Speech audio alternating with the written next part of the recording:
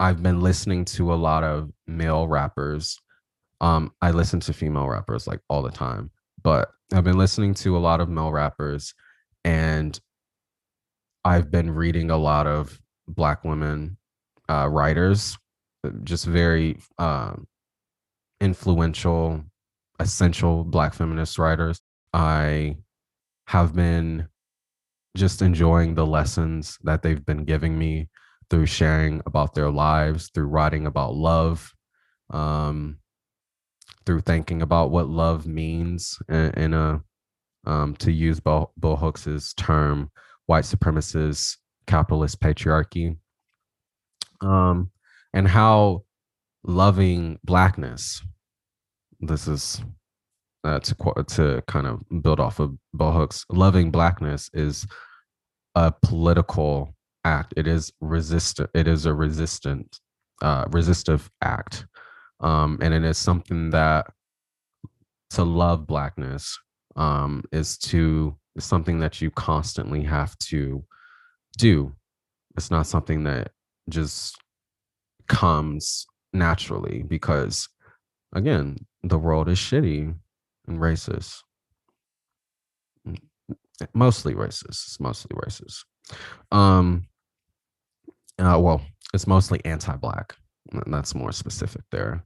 And yeah, I really have been enjoying just learning from them. Bell Hooks' book, I highly recommend this to all Black men to read. Bell Hooks' book, Read Real Cool, Black Men and Black Masculinity. Oh my God, that book is so good. Um, I love how, Bell Hooks is coming from this Black feminist lens. And, typically feminism scares men. Like they think it means like man hating or like, you know, it's going to turn you into a woman or whatever crazy shit you insecure boys be thinking about. Um, but the way that Bell Hooks kind of presents it is saying her kind of thesis is saying in that book is saying Black men were not given the tools to find self-affirmation, to find love, to understand what love means, because we live in a patriarchal society, a racist society, a sexist society. And what they've been taught, the kind of manhood they've been taught, has been from a model of white white men's patriarchal dominance.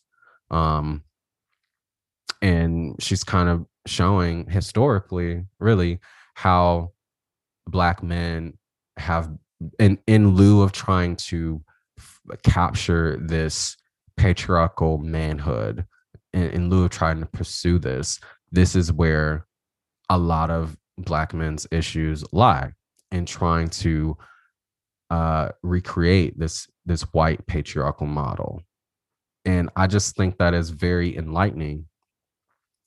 um it's very simple too, when you think about historically, uh after slavery, and that's debatable, but after the emancipation of slavery, um we have different kinds of Black folks trying to, and I you know what, this is a history that is so amazing to me, and I know so very little of it because it wasn't really taught in school. So that's it's one thing that I really have to do a deep dive in.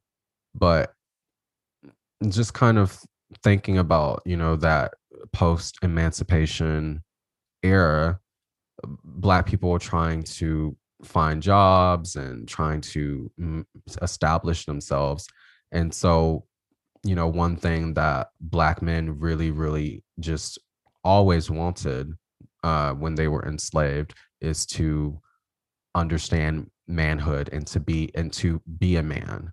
And that's something you can kind of follow through slave narratives. Frederick Douglass is someone that, that is a figure who kind of thinks about manhood and things like this. And so, that's one. The kind of model that they were following, though, is from a slave master. Like, that was their example of a man.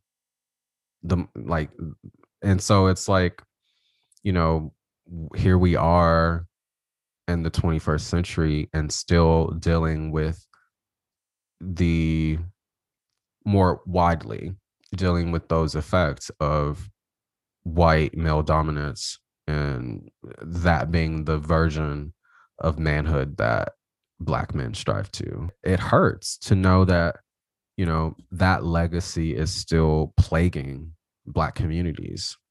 And I just love how Bell Hooks breaks that down. And she says, one way that Black men can really truly find themselves and love themselves is to find creative outlets, to write, to find community, um, to find out who they are. Like, it's very simple things, but it's like when you get into a cycle of violence and a cycle of poverty, as many Black communities are in, it's very hard to break yourself out of it. And when you're someone who goes against that mold, automatically you typically aren't able to survive in the same way. I also like how Bell Hooks says, you know, I grew up in a segregated Southern Black community, and, you know, there were Black men there that weren't, patriarchal. There were Black men who showed me different alternatives of what it meant to be a man. Um, yeah, I think in terms of, I guess, me kind of growing up and seeing one version, um, knowing that in Bell Hooks's experience, and then just maybe in my own experience, I would have to think more about it. There are just multiple different ways to express Black masculinity, and they're all unique to one person. I think something that I'm doing in order to heal, in order to mature, is to not write off um my Blackness. That's because I think that's what I was doing when I was, coming into my gay queer identity. I was simultaneously devaluing my Blackness. And now that I've been in grad school and really, really studying Blackness, that's what I've been doing, is studying Blackness. Even though I'm in an English program and I had to go through the hoops and hurdles to meet the requirements of an English major, I'm studying Blackness. That's what I'm doing. And um I think it's just been so reparative for me to study Blackness, to sit with it, to understand it for myself, um, or at least to begin understanding it and what it means to me. Um, and I'm not gonna devalue my Blackness anymore. Thank y'all for tuning in and continuing to listen and support me. Um, you can follow the podcast on Instagram and TikTok. I actually been using TikTok, y'all. I use TikTok from time to time. So you can follow me on Instagram and TikTok at Go Black Boy Go. You can listen to the podcast on iTunes, um, Spotify, Anchor, and wherever else you get your podcasts. If you've really been vibing with what I've been putting out lately, make sure to leave a review. Reviews are always great. And I'm trying to think of ways to incorporate audience interaction more. So just be on the lookout for that.